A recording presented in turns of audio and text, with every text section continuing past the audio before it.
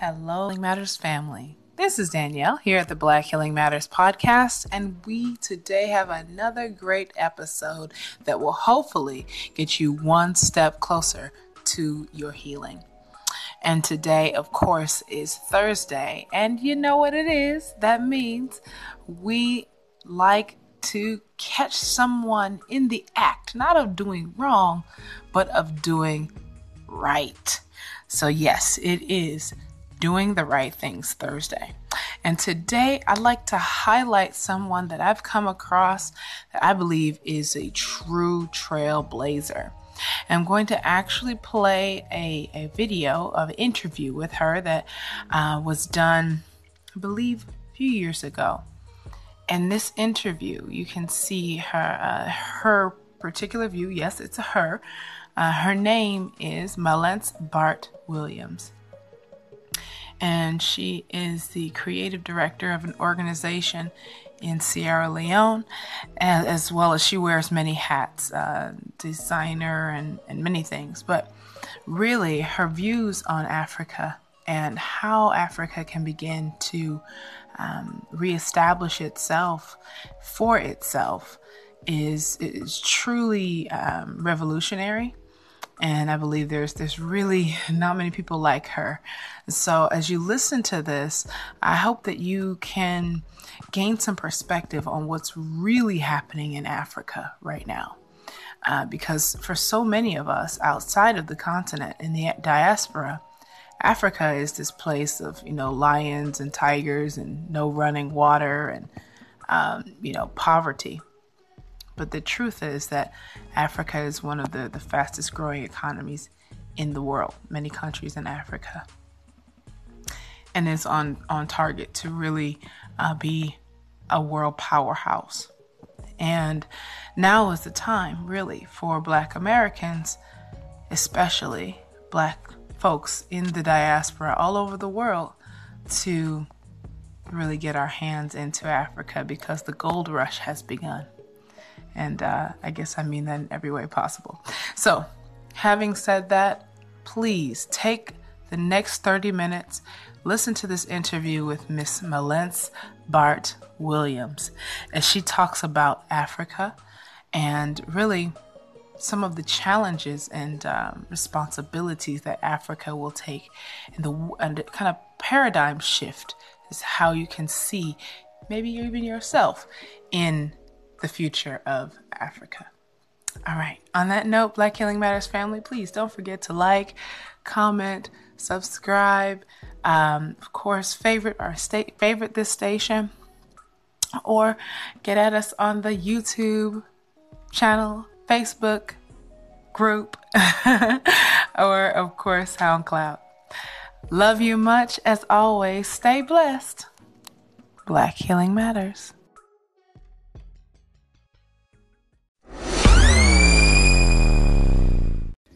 Thank you for having me. Can you tell us in a short 3 or 4 sentences who Malence Bart Williams is? Malence is Malence.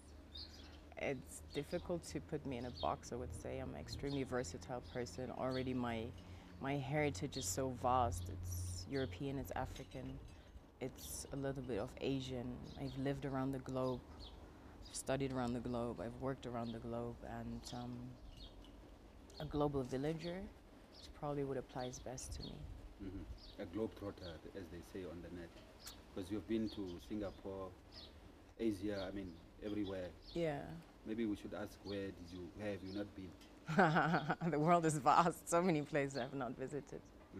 Yeah. Okay, and you are here now in Namibia. What brings you here? It's a conference that the University of Namibia is hosting, and we are intending to create a dialogue about a lot of issues that concern Namibia in this day and age. And what are those issues in your view? They might differ on the perspective of the individual people that partake at the university. Their take is from poverty to prosperity. However, my individual perspective is poverty is not is not present. Namibia is not a poor country. So I would say, how do we redefine prosperity? Me personally, I ignore the poverty aspect. Why? Why? Because it's not true. Namibia is not poor. Namibia has been looted. Namibia has been robbed. Namibia has been colonized. Namibia has lived under apartheid. But we have extreme levels of poverty. Yes, as a result of this. You know, if I come to your house and I rob you, it will be empty. Does that make you a poor person? No. You mentioned colonialism, apartheid. You are from, as you said earlier, German origin. Yes. You come directly from that descent, and we have a situation where we talk about reparations Yes. between Namibia and Germany. There's an apology forthcoming from the German government now, 26 years after independence. Is it coming? Yeah, well, that is what we learn from what we read. Exactly. So Coming from Germany yourself, what are your views on this? my views are I'm utterly ashamed that my ancestors committed such atrocities, unthinkable atrocities, crimes against humanity, to wipe out an entire people, the Herero, almost completely. I feel even more ashamed that with a great chancellor like Mrs. Merkel, we as Germans are not in the position to take a stand as we've done with dealing with the Holocaust, the Jewish Holocaust. And that is what puzzles me more, you know, because what happened is one thing, but what we make of our history, that is what really defines us, you know. And presently, the ignorance and the passiveness of Germany, it's not a good look. It's not a good look. But Namibia and Germany enjoys a special relationship from independence. I mean, immediately after independence, or even before independence, the Bundestag adopted a resolution saying that Namibia is a special place in German relations because of the history. What do you make of that? I would like to ask you, what do you make of that? If your special friend, because you like to perceive the Germans as friendly and we have this special relationship, we're friends, your special friend is not in the position to apologize, recognize, take responsibility for their mistakes. Do you really consider that a friendship? Well, Is that rooted in respect and honor? well, respect and friendship are not only based on Based those on things. respect, and that is utterly disrespectful. It's fundamental according to you. Yes. But we also are the biggest development cooperation recipient from Germany in Africa. Isn't that the least somebody that can do that looted you and murdered you? Isn't that the very least? Is that something to clap and applaud for? Well, it's just a reality. If I come and loot and kill your family, and then afterwards I bring you a few shirts, are you going to clap for me, really? That's what's happening. Yeah, but then you also need to ask yourself, where did you define your value? Can you really repay murder? Can you really repay genocide with a few little cheap donations? How do you define your value as a people? You know? And that's where I feel something has to happen in the mindsets of people here, because I come across this quite a lot, and that's what's saddening me, where I see the mental brainwashing has taken its toll on people, that they came to believe that this is all they deserve, you know, after what has happened. You have to understand that so-called developed countries would not be where they were if it wasn't for free labor, free resources, and so on, so on, so on, that they took from countries like Namibia, you know, and many others across the world. So we can't just refer to a first world and a third world. We can't refer to a world or countries that have previously been colonized, and we can refer to countries that have colonized and made use of free resources and free labor, and that's why they're ahead of others. And that's the very least they can do, is give a little. But I feel that's not enough. What do you say should be done? What should be done? How should Germany make up for this? Germany should deal according to their own laws. And according to their own laws, they define people that commit such atrocities as terrorists. In Germany, we prosecute them. If you come to Germany and you come by means of force and violence and murder you're immediately prosecuted. If you come to Germany as a refugee, as an immigrant, without a visa, you're illegal. Your status is illegal. You cannot just run into the government, kill our president, take over, impose your laws, and issue yourself own passports and become a citizen. That just doesn't work anywhere in the world. And what I find puzzling is that the West takes a moral high ground. They impose laws that everybody has to abide by. However, they fail to abide by their own laws when it comes to territories outside of their own borders, you know, and this is actually not very logical. But the developed world has always made the rules. That's fine. Let them make the rules, but then let's all abide by these rules. A terrorist is a terrorist by definition. An illegal immigrant is an illegal immigrant by definition, not by color or religion.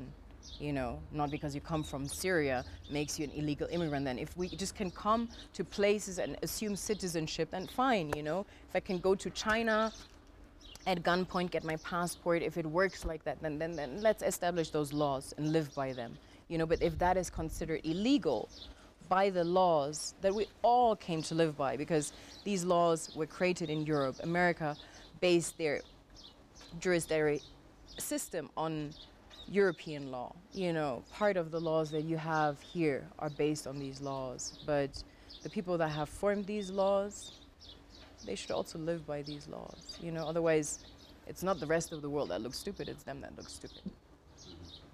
Just coming back to Namibia, you have been here for, I think, 1 and a half days. Mm-hmm. What is your impression of the country? I cannot speak about the country. I've only been to the capital, and it looks like a German suburb, like a town, small town like Dortmund or wherever, you know. But like what about the infrastructure? What about the buildings? I mean, Germans, let's say Bauhaus is one of our great exports when it comes to architecture, and then of course many centuries ago there was beautiful architecture, but everything that, let's say, since the early, since about a century ago, the German has nothing to show for in terms of architecture. It's not our greatest export, and so it's saddening to see that this is something they imposed on this place as well, you know. But I think you need to give us more credit. 26 years after independence, we're the fourth most competitive country in the region. I think we ranked in the 50s. We are the most, I mean, in Africa, the freest press. We have those. I think you need to give us a little bit more. No, I'm not trying to discredit you. Please don't misunderstand me. Mm-hmm. But this is something that Namibians developed. It's not what was put here by the colonializer, Mm-hmm. you know? So that is what you should take credit for, and I'm happy to discover that. But you asked me what my first impression was, and my first impression in terms of infrastructure, landing here, it looks like I landed in Dortmund. Mm-hmm. What would you have expected if you have not seen pictures of Namibia before? I've not really seen pictures. Of course, I've seen beautiful pictures of tribes and landscapes and so on. You know, that is what interests me personally. You know, this is like, okay, I can go to Dortmund, and I wouldn't go there, you know, not even for free. And so I've been to South Africa, so I already knew that I would be expecting something similar, so the culture shock was not like tremendous for me. But of course, if I have more time, I would love to discover the real Namibia, the African Namibia, the authentic Namibia. I'm sure you will have time. The culture of the people, not what somebody said, hey, take this suits you, you know? I'm sure you will have time. I think UNAM is a good host always. Yeah, they are excellent hosts. Yes. Now, we talked about poverty, from poverty to prosperity. You said your definition of prosperity is something else. Could you elaborate? Yes, on what? because from poverty to prosperity, that already implies that Namibia is a poor country, which it isn't. As I said, it has been colonized, it has been looted, it has suffered from apartheid. Apartheid is one of the worst crimes against humanity, okay? So that is almost like saying after Reichskristallnacht, the Jews were poor. It's just like, no, something happened here. You know, it's like talking to a doctor that will just analyze the symptoms. That is not healing, you know, and that will never really tackle the root and will not solve the problem. Namibia is not poor. The question should be, how can we redefine prosperity? How can we improve prosperity? How can we readdress our resources? You know, that should be the question. But poverty is a consequence of what has happened here. You know, these are symptoms. Namibia is not poor. The average American is poorer than the average Namibian. So let's put it that way. And these are numbers. That is something you can quantify. So realignment of resources and perhaps reprioritizing, adding value to our minerals and our products that we take out. Would you say that would help in terms of creating prosperity for Namibians? I believe so, because at this point in the 21st century, Namibia competes on a global market, you know, because of what has happened. But let's be very honest, Namibia has not been poor before being invaded by terrorism, apartheid, colonialism, and whatever you want to call it. You know, in the modern terms, we would define it as terrorism. Back then, it was called colonialism, conquest, apartheid. Namibia was not poor before then, you know. So basically, Namibia is ridding themselves of the aftermath of a disease, you know. Namibia had a cancer, so to speak, you know, and it still doesn't have regrown its hair, you know, it's still suffering from that chemotherapy. Namibia is bold at the moment, but Namibia is not poor. It's one of the richest countries in the world. Now, the new administration of President Geingob has developed what it calls the Harambee Prosperity Plan, taking from the Swahili word of let's pull together. I love that. Have you had any insight on the plan and what are Not your at all. impressions?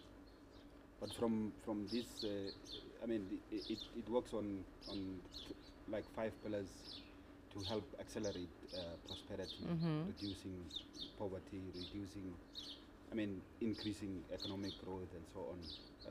What would you, because it's like What are the 5 coordinated pillars?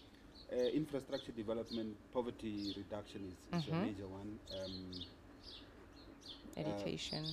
Yeah, education definitely. I mean, at this Health. time, and something from Germany is, again, vocational education training. It's a major aspect of the plan as well, because nowadays we look at getting offers jobs, we're looking at going for a degree. We don't really value artisans a lot. So the plan, in a broad sense, are focusing on those issues. But from the little I gave to you, what are your views on such a plan? Because it coordinates all efforts. It cuts wastage where it's not required and so on. A plan is a plan, you know. A plan is always only as great as the people that execute it and the manner in which it is executed. So I personally cannot really comment on the plan. We would have to wait and see down the line what happens. You know, you would be in a better position to assess your people, to see how willing and able they are to push forward. I mean, look at a nation like Singapore, what they have pulled on it off in 60 years. But that is a very unique kind of mentality, it's a unique nation, you know. So a plan. And it's similar, I'm giving this example because then Lee Kuan Yew had a similar plan, you know, and he pulled it off very successfully though. And so, I don't know, the plan sounds good, you know, Yeah. the plan sounds good, let's put it that way. And let's pull in one direction, Harambee, Swahili, I like that. pulling together everybody. Yes, I like that. Now, I wanted to make reference to the TED Talk that you had in 2015, where you spoke about aid, Yeah. and what Africa's role is in terms of giving also to the Western world, the developed world, and how we should redefine that relationship? Yeah, number one, we all must be very careful in our terminology. I feel every day we feed into the lie. You know, we all have played this tell-a-tale game since the beginning of time. By the way, we've been brainwashed through history, misconstrued history in schools and so on, you know, where we've been taught one perspective, the perspective of the colonizer around the world. And so we need to all acknowledge that aid is not coming from the Western world to Africa. It never has, never. Aid is coming from Africa to the Western world. The Western world would not be able to survive, not even a year, without Africa, you know. And so, me, my lens, I think what is a characteristic that defines me, I'm very particular and try to be immaculate with my word and with my language and define my own truth that I consider an absolute truth, not because the media has instilled it in me or books have instilled it in me. The truth is that a lot of things are not the way they are being portrayed, you know, and yeah. Africa is rich. Africa doesn't need nobody. You know, Africa, I feel, is suffering also from a cancer, you know, and the cancer has been European invasion, and these cancerous cells that are still like myomes all over the continent. Africa is gradually ridding themselves of that cancer, you know. So it's a cancer of mental slavery. These are, I would say, symptoms of the cancer, you know, because if you suffer from cancer, it will have a psychological effect on you.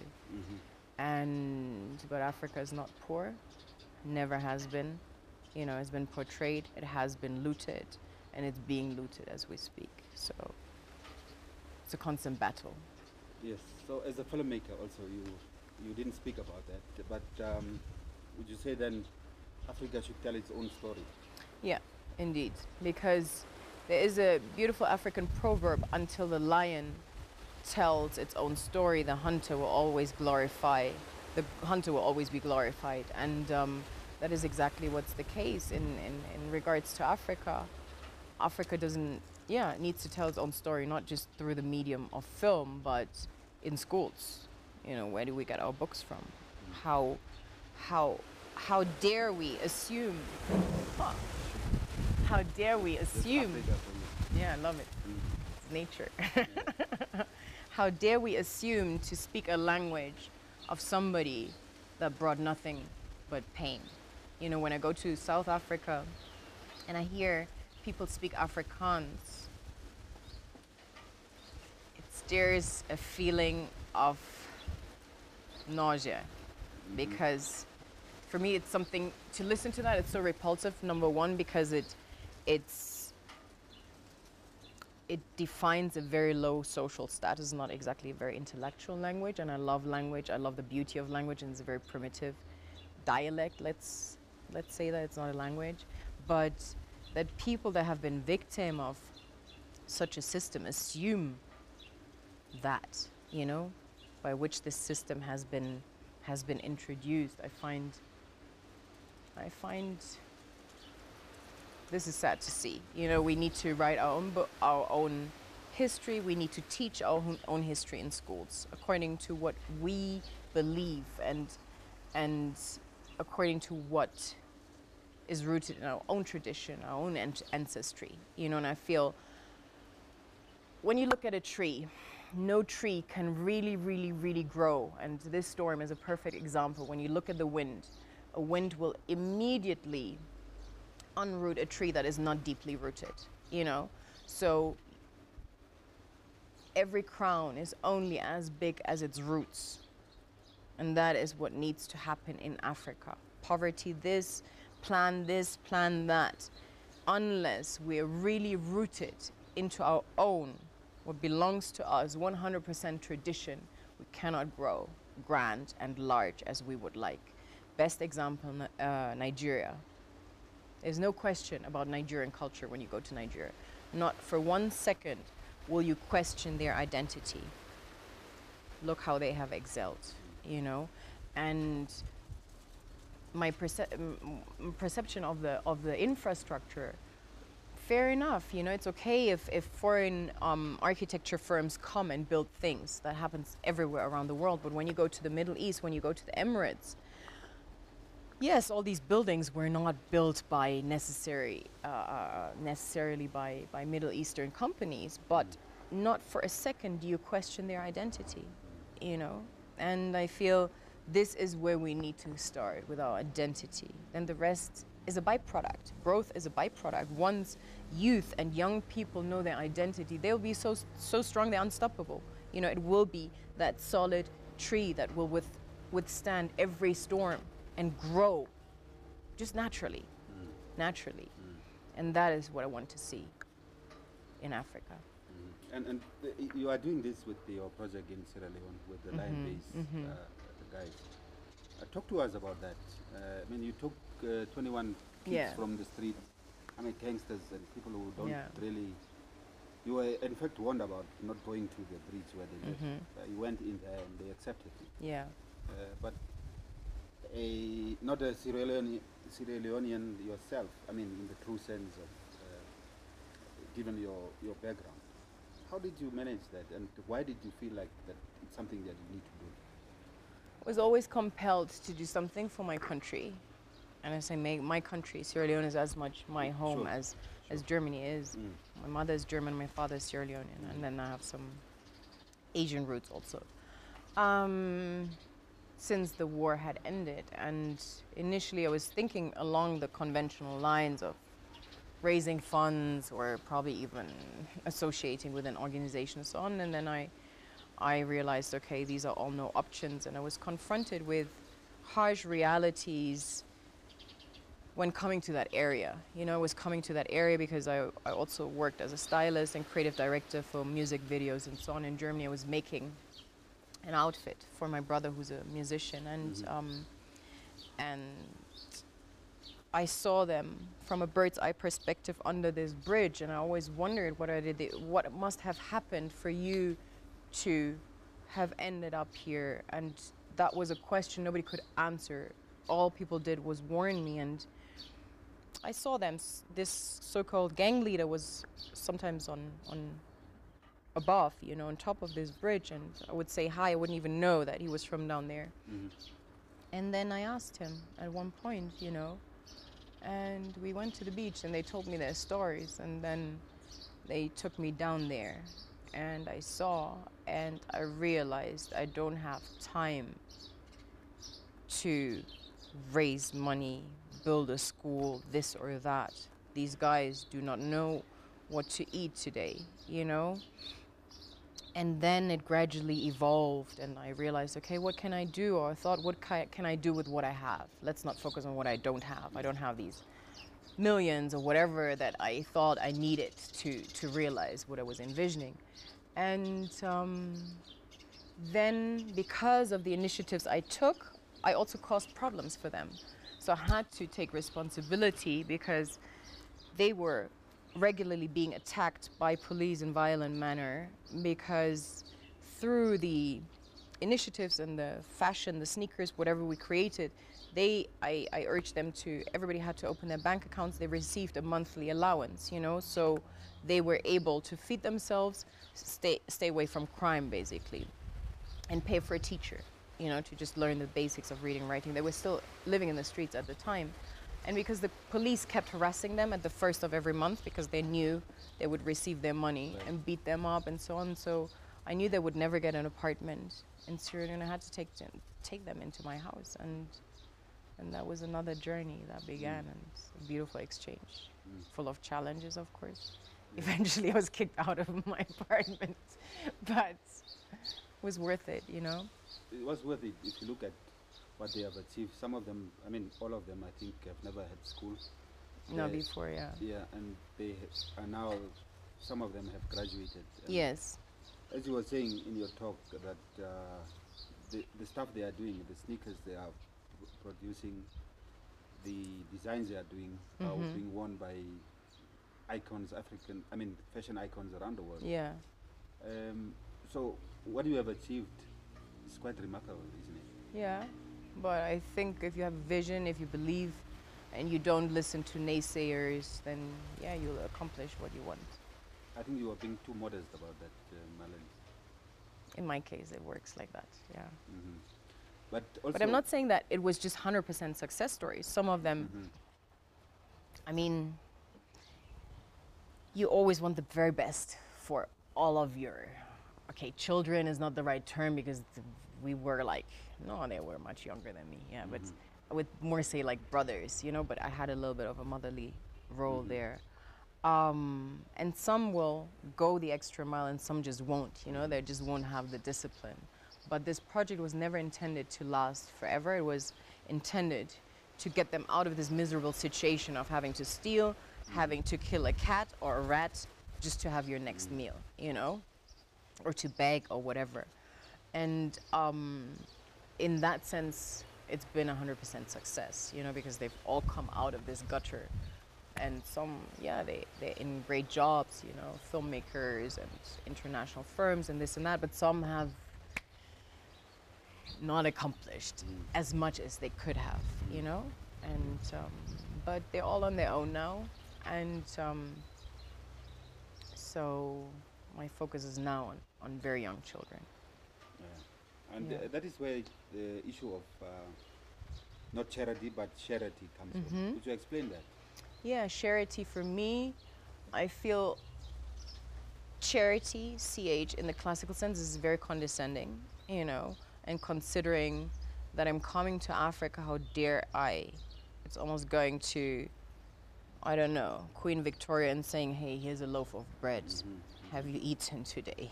You know, I feel it's very insulting to come and bring charity here. And generally, which benefit does it have?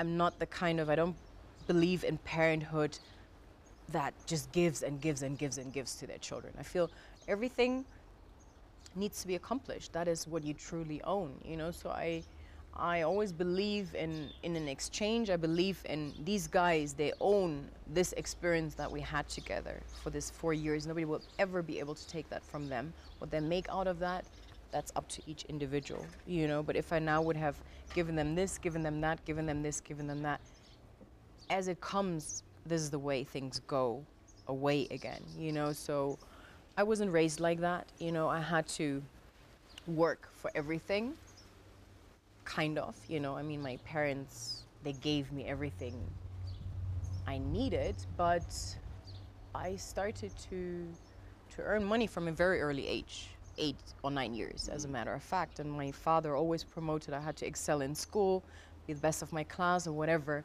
in order to be awarded with whatever I wanted, you know?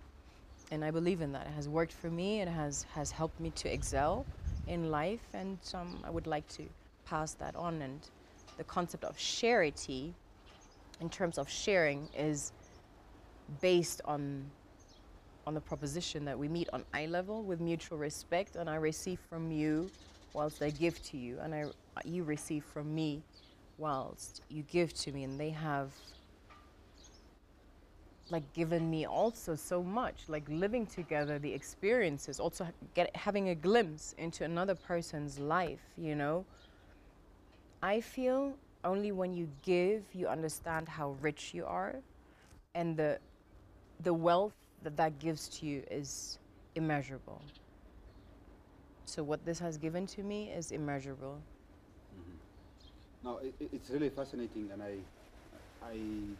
mean, we could talk about this for a long time. But I see you also went for a hairstylist. Are you assimilating? Yeah. Is that to be a bit more comfortable with blending in? No, you didn't see my hairstyle before I had braids. Growing up in Germany, these things like relaxers and all that was never available. And it wasn't something that was promoted. Maybe it was, but my father, my mom, they never promoted that. So I've had a weave twice in my life. Once it lasted for maybe an hour till my mom saw me, took a big pair of scissors and cut it off. And the other day I had one for like 2 weeks. When I visited my mom, she did the same thing. And usually I always, then because I fell very sick, and what happened to my hair, I had to shave part off and cut it short. But since then I have been regrowing it, and I always do braids or leave it natural. I mean, I have had like a lot of Afro hair for most of my life, so this is very practical. I get up in the morning, it's like that. And they didn't have time to do the long braids now because I had to meet you. Well, thank you. It's been really a real pleasure to be in your company. Likewise. Yes. But to wrap it all up, any last words from your side? Last words is be proud of yourself. Truly proud of your heritage. Be proud of who you are. Like the blood that runs in your veins, it came from very, very far. Be proud of that, and don't belittle yourself, because what you mentioned before, it's time to move away from a cultural village. Something intrigued me about the way you said it, I don't know if it's just my perception or how you meant it, but I feel it's very important for us to be proud of ourselves. Very much. Thank you so much. Thank you. It's been a real pleasure. It's been a pleasure. Yes, thanks. Yeah. Excellent. Yes. I think we need to still continue with the interaction. I wanted to know if we want to use some footage of the project. Would we be allowed to? Yes, maybe go you're on allowed YouTube to. Yes, certainly. You have to understand, people are always under the assumption they go to Sierra Leone and there's workshops and this and that. These 21 boys, they have all branched out now, doing their own thing. And now I've started to work with, but it's just in its baby steps, with 248 orphans. They were all orphaned in a village that was worst affected by Ebola. So that is my present project. And but you're welcome to use any of the footage, that you find. And even the ones that you are currently busy with now. Yeah, I also have some footage about that. We have just started.